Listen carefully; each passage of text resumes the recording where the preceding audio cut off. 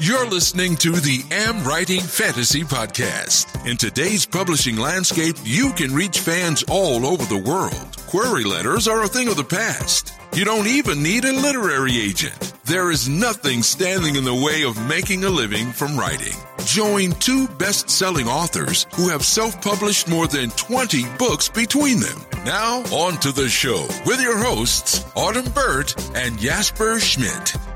Hello, I am Jesper. And I'm Autumn.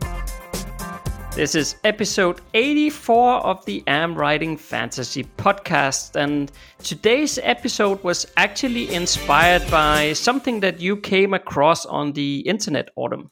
It was. This was another debate that I hear a lot, and actually just last week ended up with this kind of impression from somebody. And it's like, oh, you're a writer. What do you write? Oh, you write fantasy. And it's just, that condescending tone, and I've been dealing with it my whole life because since I was like 3, I wanted to be an artist. Since I found out there was such a thing as people who draw for a living, that's what I wanted to do. And I don't know about the rest of the world, but there's a term in the US that people, especially in the 80s, used to go like, oh, artsy fartsy. Like it's it's a less of a career. Like somehow Leonardo da Vinci was a hack. I don't know. Rembrandt shouldn't have been born. I don't know. I've had it my whole life, and it's gotten me under my skin. I will admit it. This is one of my pet peeves. And so I'm so excited about this episode, because if someone has ever said this to you, and whether, oh, you're a fantasy writer, and then of course, my favorite comeback, I have relatives and friends who have said, well, if you want to write a really good story, I've got a great one for you. Right. So, if anyone has ever said that to you, dear listener, this episode has the answers for you. Yeah, and I actually wrote down what you sent me a screenshot of what the stuff you found on the internet. I actually wrote it down just to remember it, so I can just quote it here, what it was. So it was this college professor who had said at a writing class, quote, "Welcome to creative writing. And by the way, you will not write fantasy, ghost stories, paranormal, or science fiction in this class, as this is a creative writing class." End quote.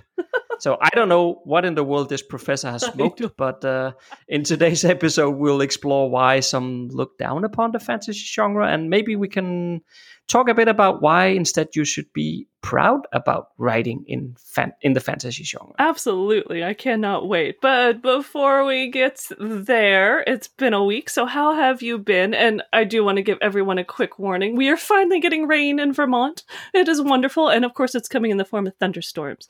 So any extra auditory effects are not intended, but just enjoy the ambiance, please.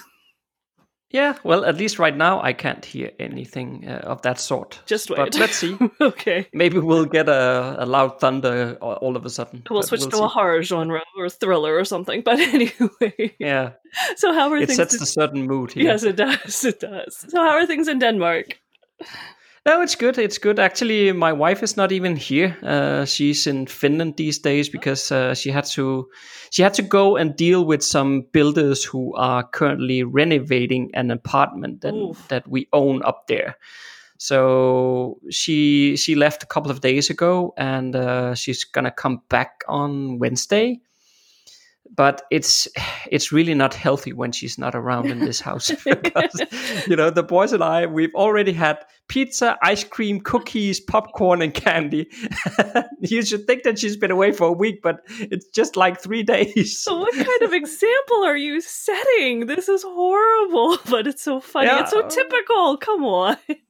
Yeah, I don't know, but it's like they miss their mom, right? And then it's like, okay, what can we do to make the time feel a bit better? And they will, because normally as well, when I do my grocery shopping, normally they're of course home with my wife. I usually do the grocery shopping in our family, but because she was traveling, I had to bring them. They're not young kids as such, but they're not old enough to stay home by themselves. The oldest can, but he's not old enough to take care of his younger. So I had to bring at least the younger boy to the grocery shop.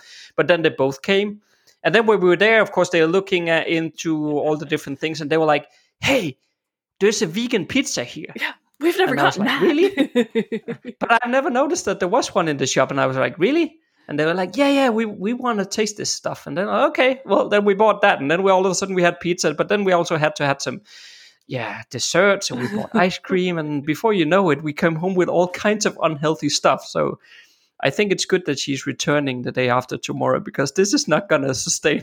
It's really unhealthy. It sounds it. I always wanted to do like a college level study that if the reason women live longer than men is partially because what men eat before they end up getting married, that span when they're in college and on their own and they're drinking beer for breakfast and stale pizza for lunch. That is my theory of why most men have a shorter lifespan. So you're not disproving this idea. No, I'm not doing a very good job on behalf of all men in the world right now.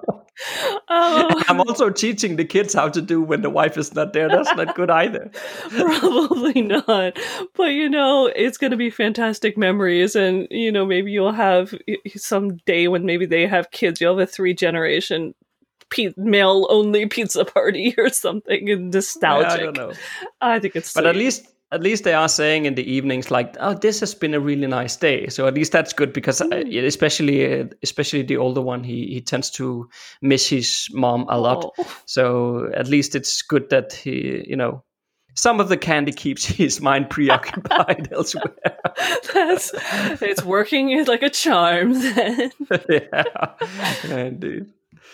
But how about you? Oh, it's been a good busy week. I had some... It's so funny because we're going to be time traveling so much today. I've been doing some formatting for the books that we're releasing today.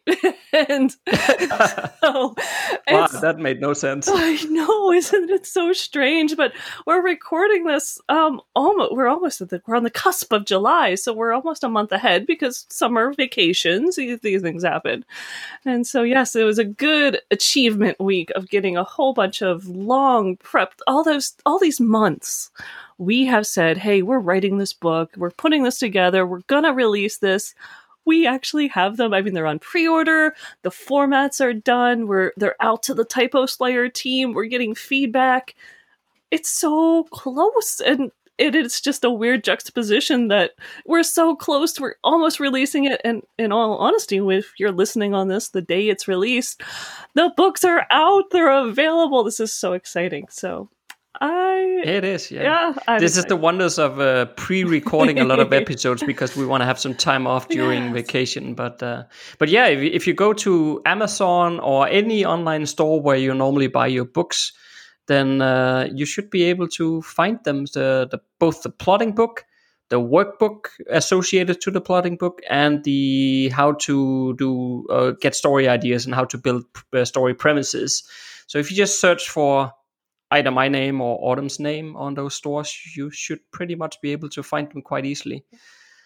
I guess the one thing that we don't know yet is some of the online stores are really weird when it comes to the fact that you are mentioning, for example, Amazon in the back of the book or something. If you write that anywhere, then some stores are really weird about it. For example, Apple don't like that. So, well, because we're pre-recording here, I can't say for sure if some of the stores will end up rejecting the book files.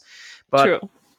I have a principle that I do not change the content of a book just because Apple don't like it. So if they don't like it, it will not be on Apple. You'll have to go somewhere else to find it. But for sure, Amazon, it'll be on Amazon for sure. Kobo, it'll be there as well. Google Books, it will be there. And then for the rest, I guess we'll have to wait and see how many of them accept the book files. And at the very least, at least those 3 places. Yes, at the very least, if you don't see it in a store, go to AmWritingFantasy and look for it in the workbooks there, because we will be selling it off of our website, and you can get it in whatever format you need. So if it's not on iTunes because Apple Books is being a booger, just come and get it from us, and we will make sure you have it for whatever e-reader you choose. A week on the internet with the AmWriting Fantasy podcast.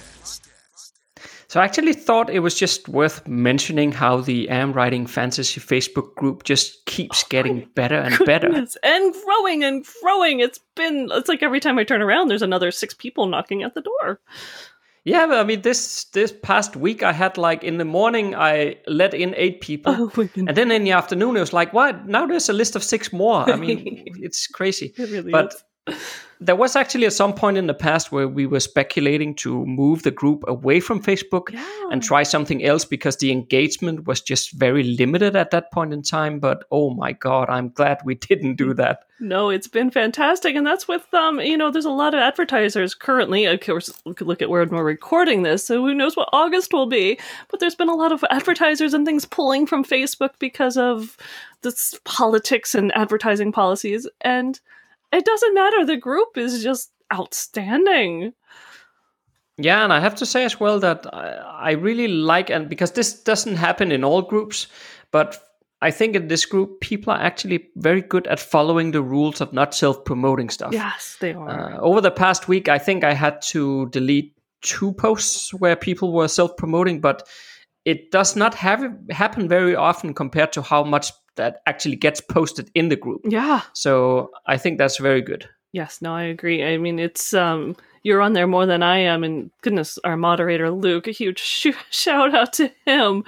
And you guys handle a lot of the heavy lifting, which I very much appreciate. But it is just, I mean, they're good. If something comes up, people are very good at not overreacting, not going crazy. They'll just, they'll let one of us know, say, you can submit the post saying, hey, I think there's something wrong with this. And it's been fine, but in general, everyone's so well behaved and so supportive and wonderful feedback, and the gamut of questions and topics is just amazing. I mean, it's everything from people getting advice to people posting bits of stories. I really got it all. Yeah, it's in general, it's a very helpful group with a very positive tone. So if you, dear listener, have not joined us over there yet, then simply search for AmWritingFantasy in the group section of Facebook and you will find us. And just apply to be let in and we'll get to you as soon as we can. It might take a bit, but sometimes it takes a couple of days, but we will get to you, don't worry. Yeah, it's not usually that long. And I want to give a big shout out. I already mentioned once that the Typo Slayer team has been helping us out with our edits and the last reviews for the books, and they have been getting back to us already. I think we just gave it to them 3 or 4 days ago. People are booking it through some of these books and have great suggestions. So big shout out to everyone who has joined us in the Typo Slayer team. You guys are doing awesome. Yeah, absolutely. I think the ones that we got feedback for so far was the book idea book, which is a very short one. So that's probably why they are so fast. But I will bet you that it'll take a while before we get feedback on the plotting book, because that's a beast. Yeah, we'll have to see if anyone actually goes through the workbook doing the work. Then it might take them a while too. And on to today's topic. So we started out with that quote from that crazy college professor before. He must be slightly insane. I know. I'm not sure. What is fantasy not, or what is not creative writing? This is just, it boggles my mind. How is this not creative? I think it's the most creative pursuit out there. Yeah, but as well, I have to say he's not the only one who has like I don't know, should we call it certain opinion about the fantasy genre? I think a lot of people have a certain opinion about the fantasy genre.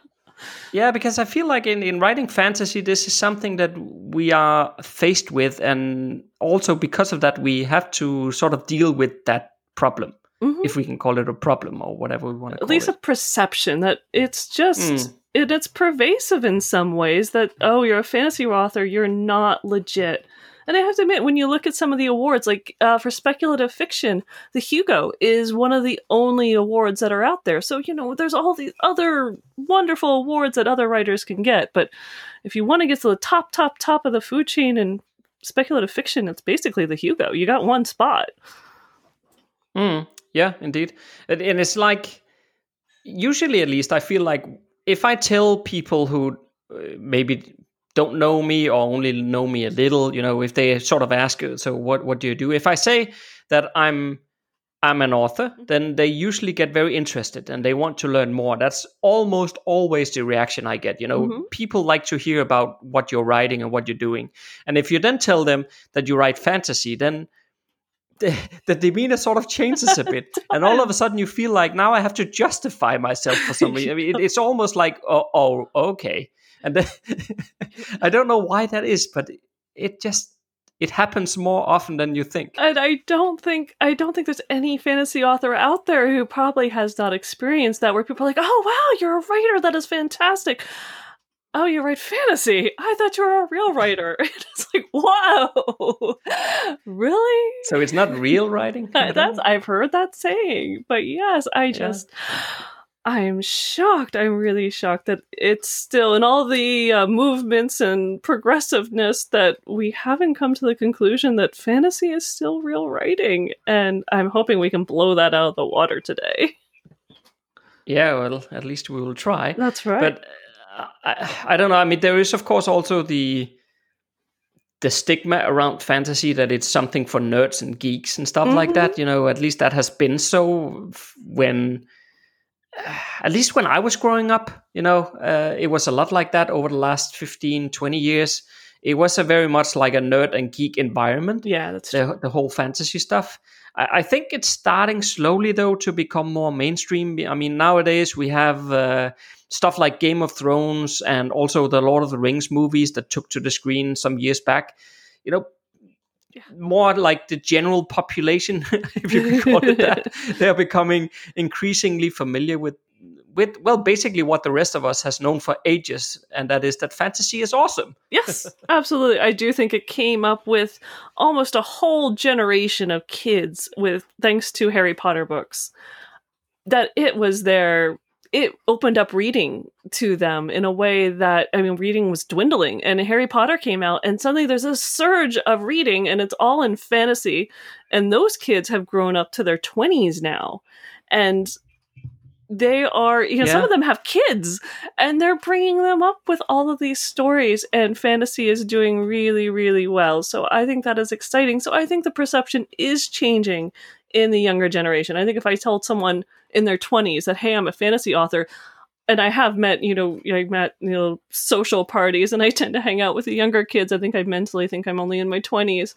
And maybe it's because I write fantasy, and they find out I'm a fantasy author, and we have the best conversations, and we get so excited, and then you talk to the parents, and they're like, oh, what are you talking about? Oh, you're an author. Oh, you write fantasy. It's just like, you hit the brick wall, and it's very a shame that perception is still there, but I do think the youngerish generation is going to get rid of that, and it's not going to be such a strange thing. They'll be excited about it. Yeah, and maybe it was because in the younger generation, or the ones who are younger now, at least compared to, young is relative, but at least compared to us, maybe, the younger generation compared to us, they, as you said, grew up with Harry Potter, but to us, the generation we are in, when I grew up, it was mostly like, it was Dungeons and Dragons stuff. Yeah, it was. It was Dris du Orden, it was... well, there was a few fantasy books, I read Dragonlance back then as well, but there wasn't a lot of it. No, really. No, it's very true. It was different, and then over time, then of course, we get those kind of mainstream trains that just pulled us through everything, like Harry Potter or Lord of the Rings, and Lord of the Rings was back there as well, of course, when I grew up, obviously, yes. But. What was it I said before? Like Game of Thrones. I think Game of Thrones is very old as well, to be honest. I think he wrote it quite a long while back. But again, a lot of this stuff, if you look at it from a sort of mainstream perspective, it didn't really catch on until maybe within the last, what should we say, 5, 6, 7 years, maybe? No, 10 years, maybe? I would agree. At the outset of 10 years, I would agree that it's that's where it's become culturally, especially the book part, has become culturally accepted and popular, where you can go up to somebody on the street and they probably heard of Game of Thrones. So, you can talk something fantasy, where before it was like maybe half the kids in your high school might have heard of Dragonlance, and, a small percentage might have read some books of Shannara or The Last Unicorn or something like that. But it was like a little club, and it was much more intimate and quiet, where now it is like literally you go to Starbucks and you can talk to somebody about, oh, did you know the new Lord of the Rings series is coming out? People are excited about it, and you hear it as a type of conversation. And I do think that is interesting. Yeah, I think so too, because basically, it would be a very small niche of people in your high school back when we grew up that would actually read it was like the nerd club. That was what it was, right? It really was. And the nerds would read the fantasy books. Even Lord of the Rings back then, it was like the nerd club reading that stuff. Yes. But I do think, and I think part of that perception is, even as a kid, I used to call it brain candy, because, I was in, top of my class and all that other crap, doing well in grades.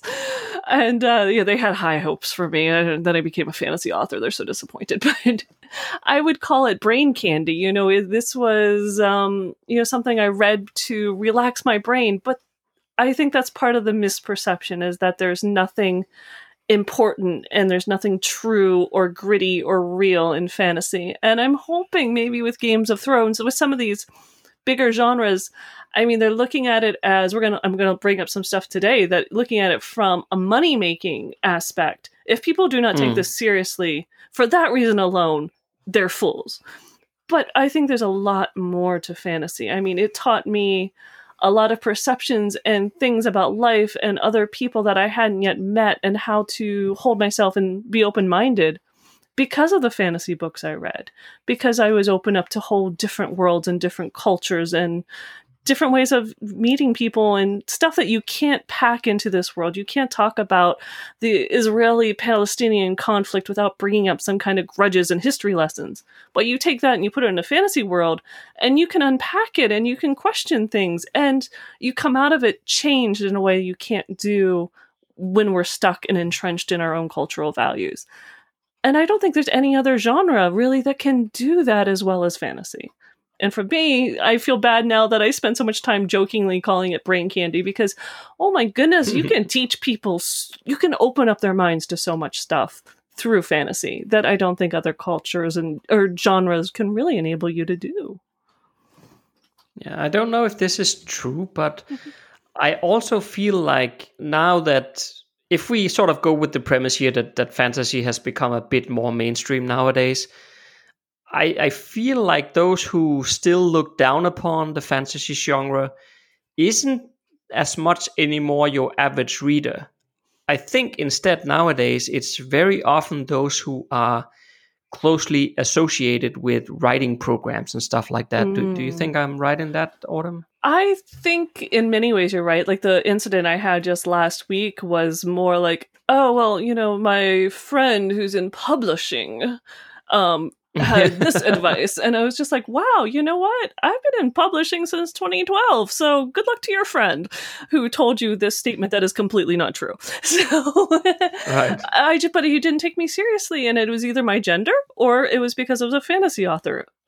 I'm not sure, right. But I didn't unpack it because I really didn't. That was my Enneagram personality type of, I really don't give a crap, I'm busy. So I don't need his approval. But I do think that there are definitely some writers, but there are also so many conferences and there are a lot of things set up now targeting fantasy authors.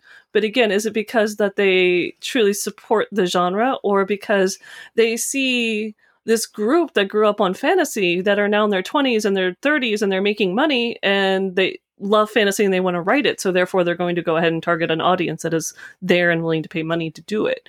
I don't know. It's hard. You would have to. I think it's different in every case. Yeah, but I also think that those kind of those people closely associated with writing program. It could be the professor from before, right? Yes. But I think a part of it is basically that they compare fantasy genre fiction with literary fiction. which they sort of feel like that's proper writing, Right. literary, right? But I don't understand why the whole premise of trying to prove that fantasy have some sort of literary value, why we even have to accept that entire premise there.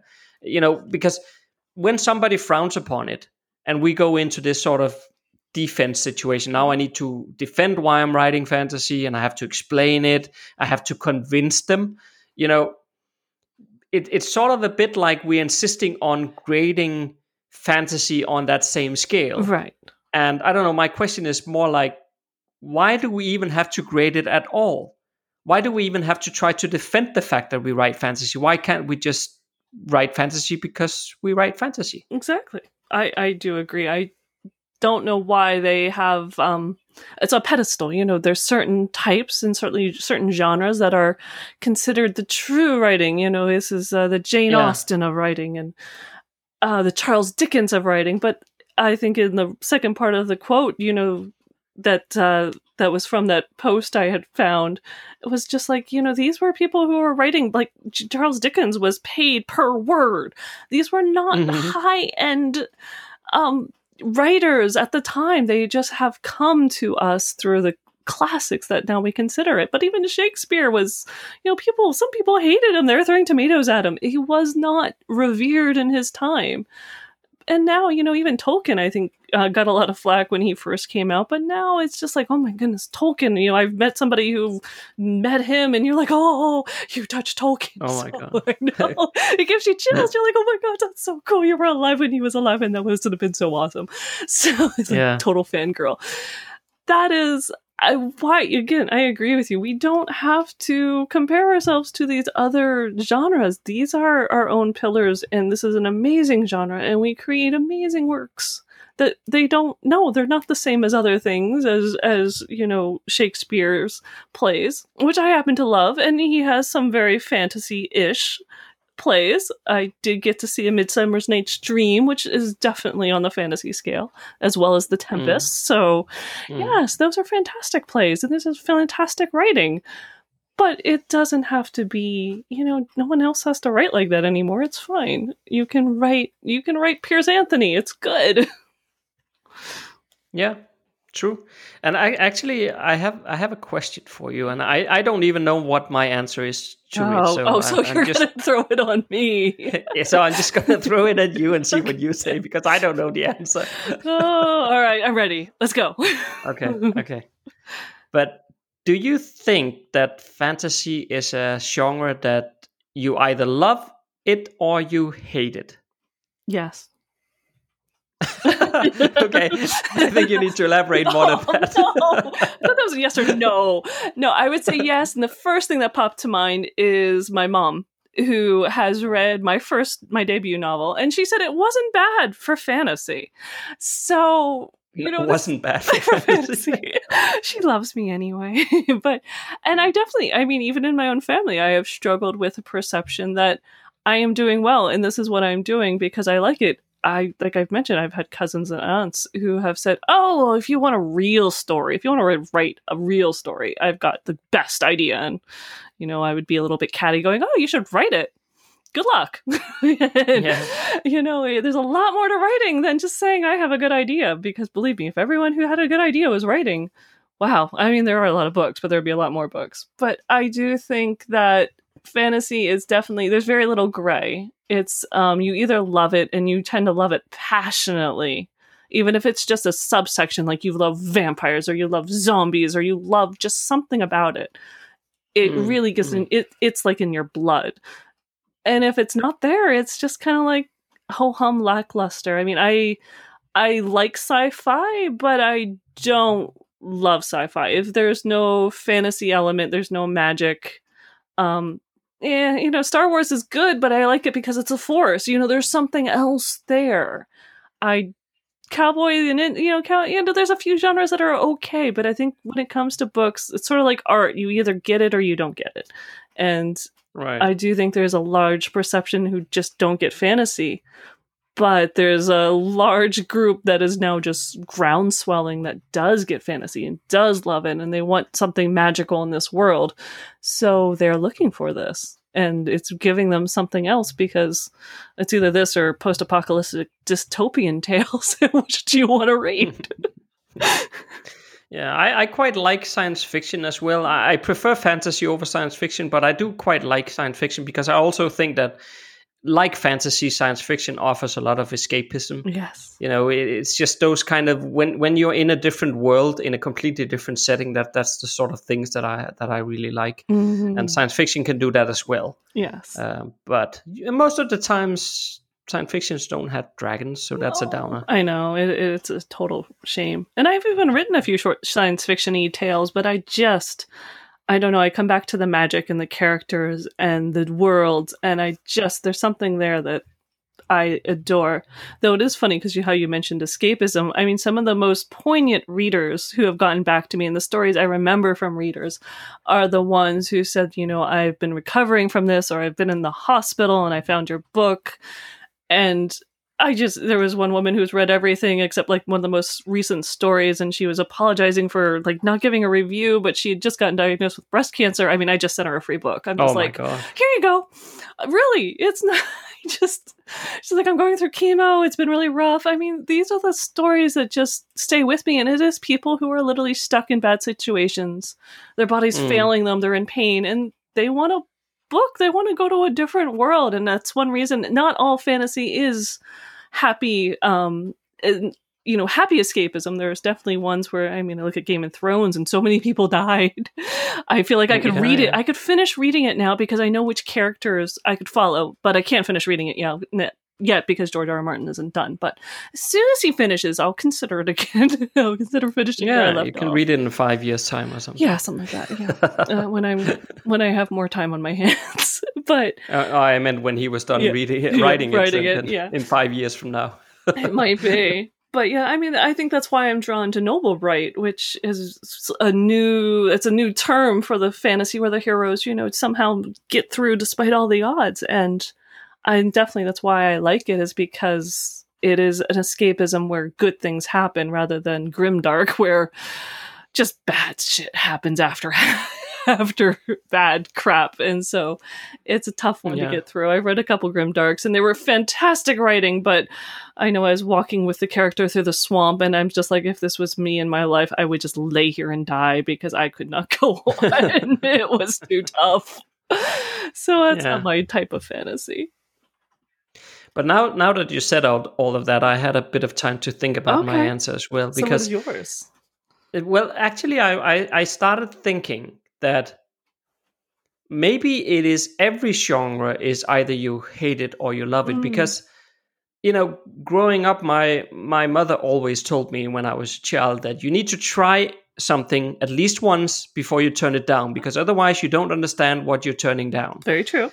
And then I was thinking, could I apply the same thing to reading? Meaning, for example, I have a notion thinking that I don't like romance books. Mm-hmm. I don't want to read romance.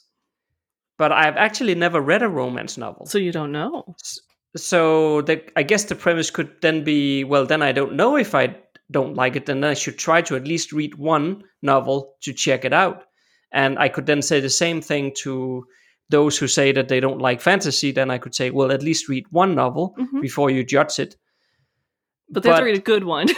That's just it. Yeah, because then I'm thinking, okay, if I'm supposed to read one to judge whether I like this genre or not, how do I know that the one that I read is actually genre representative enough? Yeah. And how do I know if it's good? Yeah. I mean, if you go by the bestseller list, I read The Way of Kings by Brandon Sanderson, which you must say is a huge, huge bestseller. Oh, yeah. And Brandon Sanderson is probably one of the biggest fantasy authors, one of them at least, that we have right now. Mm-hmm. But I did not like Way of Kings. Wow. It really was not my taste. And I love reading fantasy. Yeah. So if I gave that to somebody else will love. I mean, a lot of people love those books. So that is perfectly fair. My point is more to say, how can you know that if I, for example, picked up a romance book right now and said, okay, I'll give it a try, how can I know that the one that I picked up is just because I didn't quite like that particular one, but maybe I would have liked another one. You're right. But then again, when I say all of that, I also feel like, but I don't really feel like even trying, you know? It's true. So that's why I'm thinking, is it just every genre so that either you love it or you hate it, but you don't really feel like trying any other ones, even though you don't really know for sure whether you like it or not. Do you follow my logic here? I do, and I totally get it, because I mean, like I said, there's a lot of genres that are kind of, I've read them, but they didn't stick. I mean, I read some Nancy Drew. My best friend growing up just loved Nancy Drew, so I tried a couple, and mystery is just not for me. I mean, I really like Agatha Christie, and as I've joked, I want an Agatha Christie book hardback so I can use it as a knife holder in my kitchen. But I just think that would be so much fun. But even Stephen King, I like some of his books, but his favorite ones are his fantasy ones. His horror ones don't do much for me. And I think that's fair. And there's a lot of fantasy. I love Lord of the Rings, but I skimmed through the battle scenes because they just went on forever. They were not fast enough for me. Right.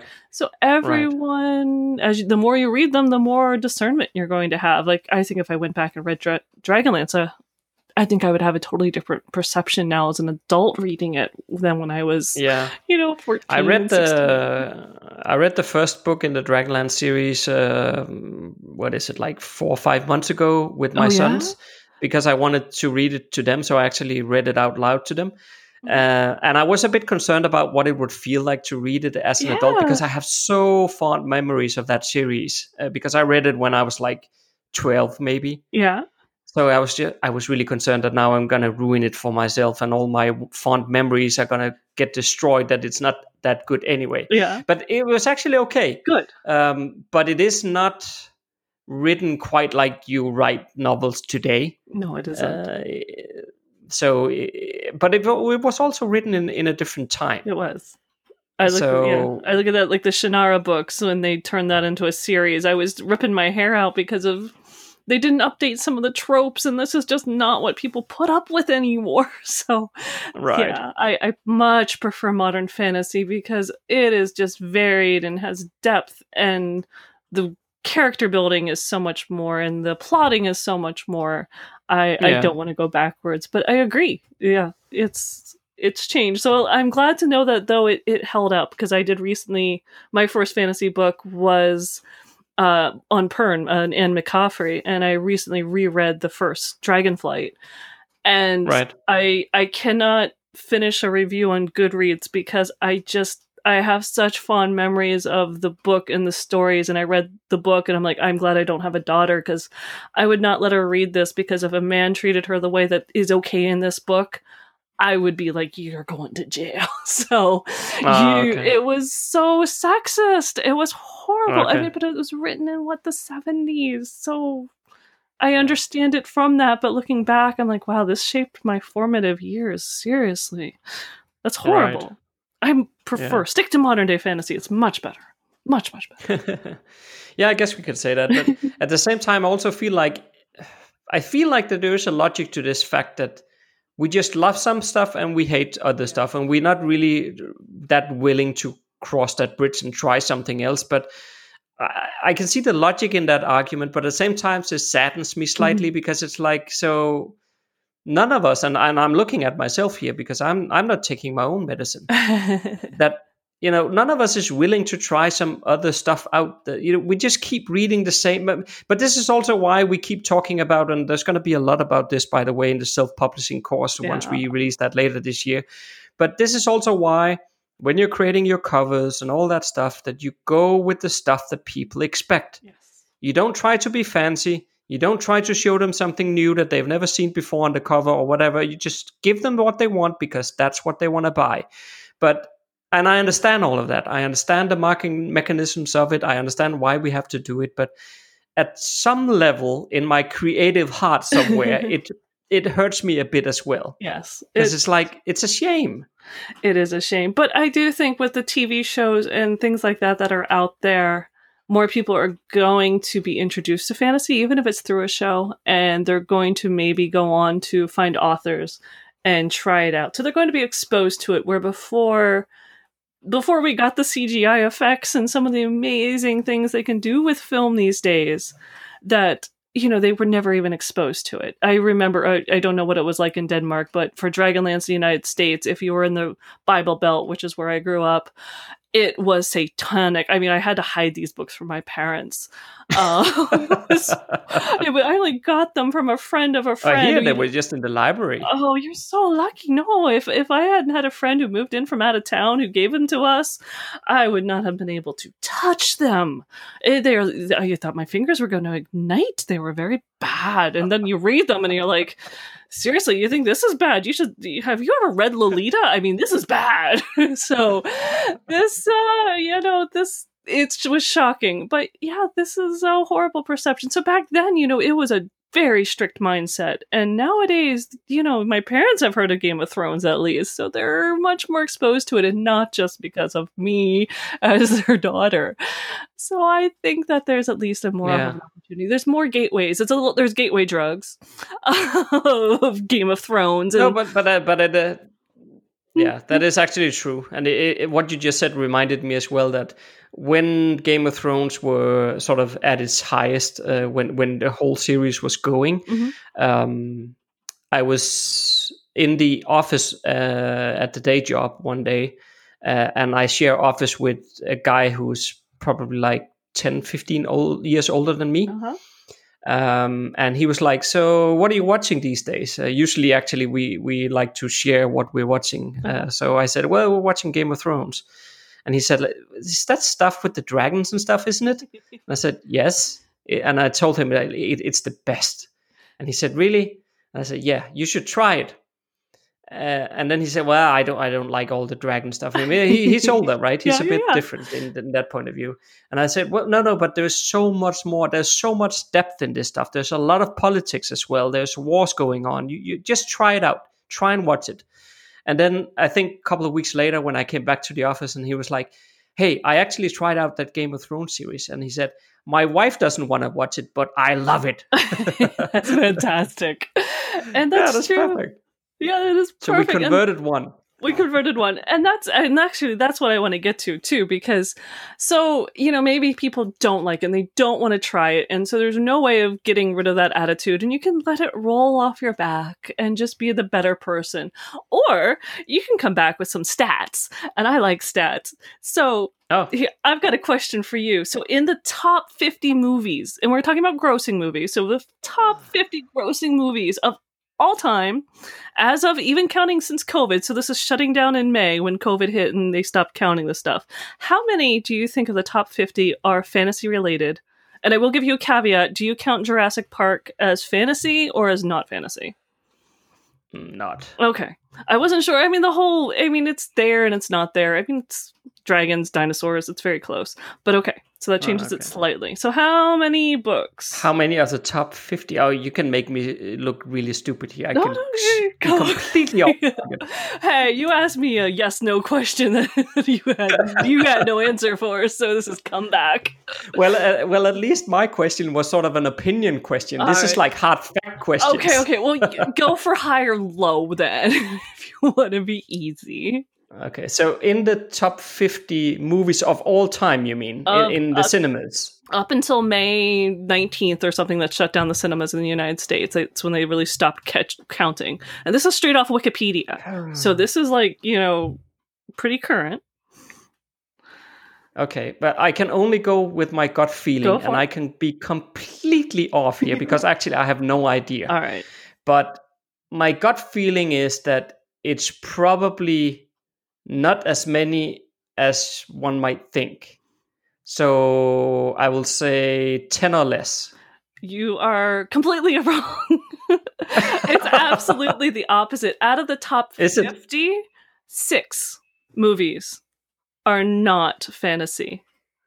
There's Titanic, like Furious 7, a few other, like I mentioned, the Jurassic Park is in there, but almost everything else, Avengers Endgame, Avatar, Star Wars. Okay, I'm counting Star Wars just because of sci-fi fantasy. That's science fiction. Yeah, okay. But we're counting that. But I mean, if you go by that, and then there's a lot of the Disney ones. I see why Disney puts out movies, but I mean, Avengers Endgame was 2.7 billion? Million? 2.7 million. But are we a bit lenient with how we classify fantasy right now? Or? I'm being lenient in the sci-fi fantasy. But just to give people, if I went through, again, that's when you get into the Disney. Are you going to count Disney as fantasy? Like, it depends Frozen? on what kind of Disney movies Frozen? are we talking? I mean, I think Frozen is total. Frozen is, I would say that's fantasy, yeah. So, I mean, I'd have to go through if you wanted to count out some of the other ones, but I counted most of them like that you would consider kids ones. Incredibles. Just give me like 3-4 examples there. Okay, Incredibles. Which is definitely, I mean, a lot of these are based on superhero, almost every superhero one. Captain American, Lord of the Rings, Spider-Man, Avengers, Black Panther. Okay, we skipped Jurassic Park, so we have to skip that one. But that's really... there's a Lion King too. I don't know where that one would fit. Talking lions. Yeah, it's not really fantasy, at least not as the way I think of fantasy. Yes, but it's still, if someone wants to argue, I mean, it's still a way over 50%. But even if it's half of them, I was gonna say it's way even over if 50%. we say it's. Yeah, indeed. I mean, even if we say it's just 30 out of 50, that's still a lot. It's a lot. Okay. And it's I did not think more. It was that much. Yeah, it's a lot more than I was expecting a list of movies that were, not even close, that you couldn't at least say had a shade of fantasy. These all do. A lot of them do. So that was really surprising to me. And so that's one of the first ones. And then I also looked up the top 20 books of all time. Best-selling books of all time. And I looked at 3 different lists from Wikipedia, Bookcave, other web, one that likes to keep things. And they were all very similar. And out of the top 20, I won't put you on the spot again, but out of the top 20 books, only 9 of them. So 9 of them are not fantasy. So again, over 50%. Are fantasy. So we have almost every Harry Potter. Harry Potter just hit the top. Right. But that's the top spots all over. Surprisingly not, Don Quixote is the number 1 best-selling book of all time. Of course, they took out, they say the Bible is actually the top one, and we won't say if that's fantasy or not, so we'll skip that. But, and then there's actually a Chinese dictionary, which I don't think that's fair to put in there, but that Lord of the Rings is number Chinese 4. Dictionary. Little Prince is number 5. It's one of the best-selling books of all time. And then we get into Harry Potter. There's one Agatha Christie, which is mystery.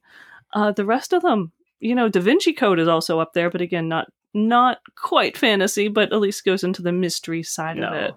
Yeah. But yeah, all the Harry Potters, Lord of the Rings, The Lion, the Witch, the Wardrobe, The Hobbit, those are all in the top 20 best-selling books of all time.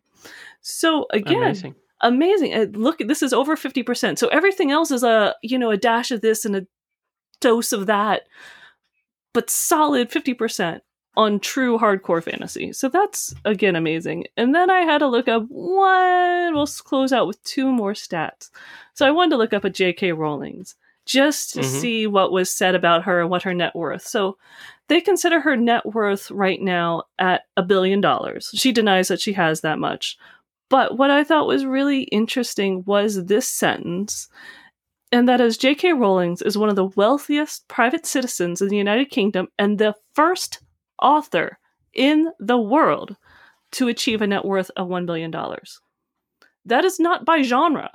That is the first author in the world, in any genre, to achieve 1 billion was a fantasy author and a woman. So I thought that was fantastic. And I mean, alone, they said the last two Harry Potter books, Harry Potter and the Half-Blood Prince and Harry Potter and the Deathly Hallows, sold 9 and 11 million copies within 24 hours of their release. Jesus. Release! 9 and 11 million copies. So yes, when someone says, "Oh, you write fantasy," go, "Yeah, are you kidding?" But I also want to touch on, because we've mentioned Game of Thrones, so George R.R. Martin, I looked him up very quickly too. And so he is obviously made a bundle. And of course, everyone loves that he's still living, they could say, a very frugal lifestyle. So he earns, because from his books, from his writing, he has an estimated net worth of $65 million and earns about $15 million per year. He's not the number one highest paid author, though. James Patterson is considered that. He is at 95 million. But he is really, really up there. So, yeah, could you handle making $15 million a year because you're a fantasy author? So I can do one. That's okay. Yeah, you know what? I could take $1 million a year too. So I think that'd be fine. But once you look at the stats, when you look at the best performing movies, I didn't even get into the best performing TV shows. I got sidetracked. But when you look at what is being made, what is making money, why they're making money, because people are going out there and watching it. So yeah, the next time someone asks me like, oh, you're a fantasy author, I'll be like, oh, hell yeah. This is where it is, people. This is a fantastic genre. And you don't need an excuse. You should be proud of it. This is one that is popular, makes money, people are craving. Well, of course, why wouldn't I write in it? I don't need a better reason than that. Yeah, I think for me, the main takeaway out of all of this is really that we should just leave other people to their opinions. Yeah. We should just stop feeling like we have to justify why we write what we love at all. That's very true. We're not hurting anyone. If they don't like it, go and read something else. I really feel like we could defend it. We could say, well, do you know how much money J.K. Rowling earns? Do you know how great this genre is? And yes, I think those are all good and valuable arguments, and it's good to be aware of those stats that you mentioned there. I think it's very interesting, if nothing else. But I almost as well want to say, maybe we should just stop defending it and just that's what I write. Because I love it. That's it. I think that would be a very good place to be in. But until then, I do not mind telling people I like it because it makes money too. Fair enough.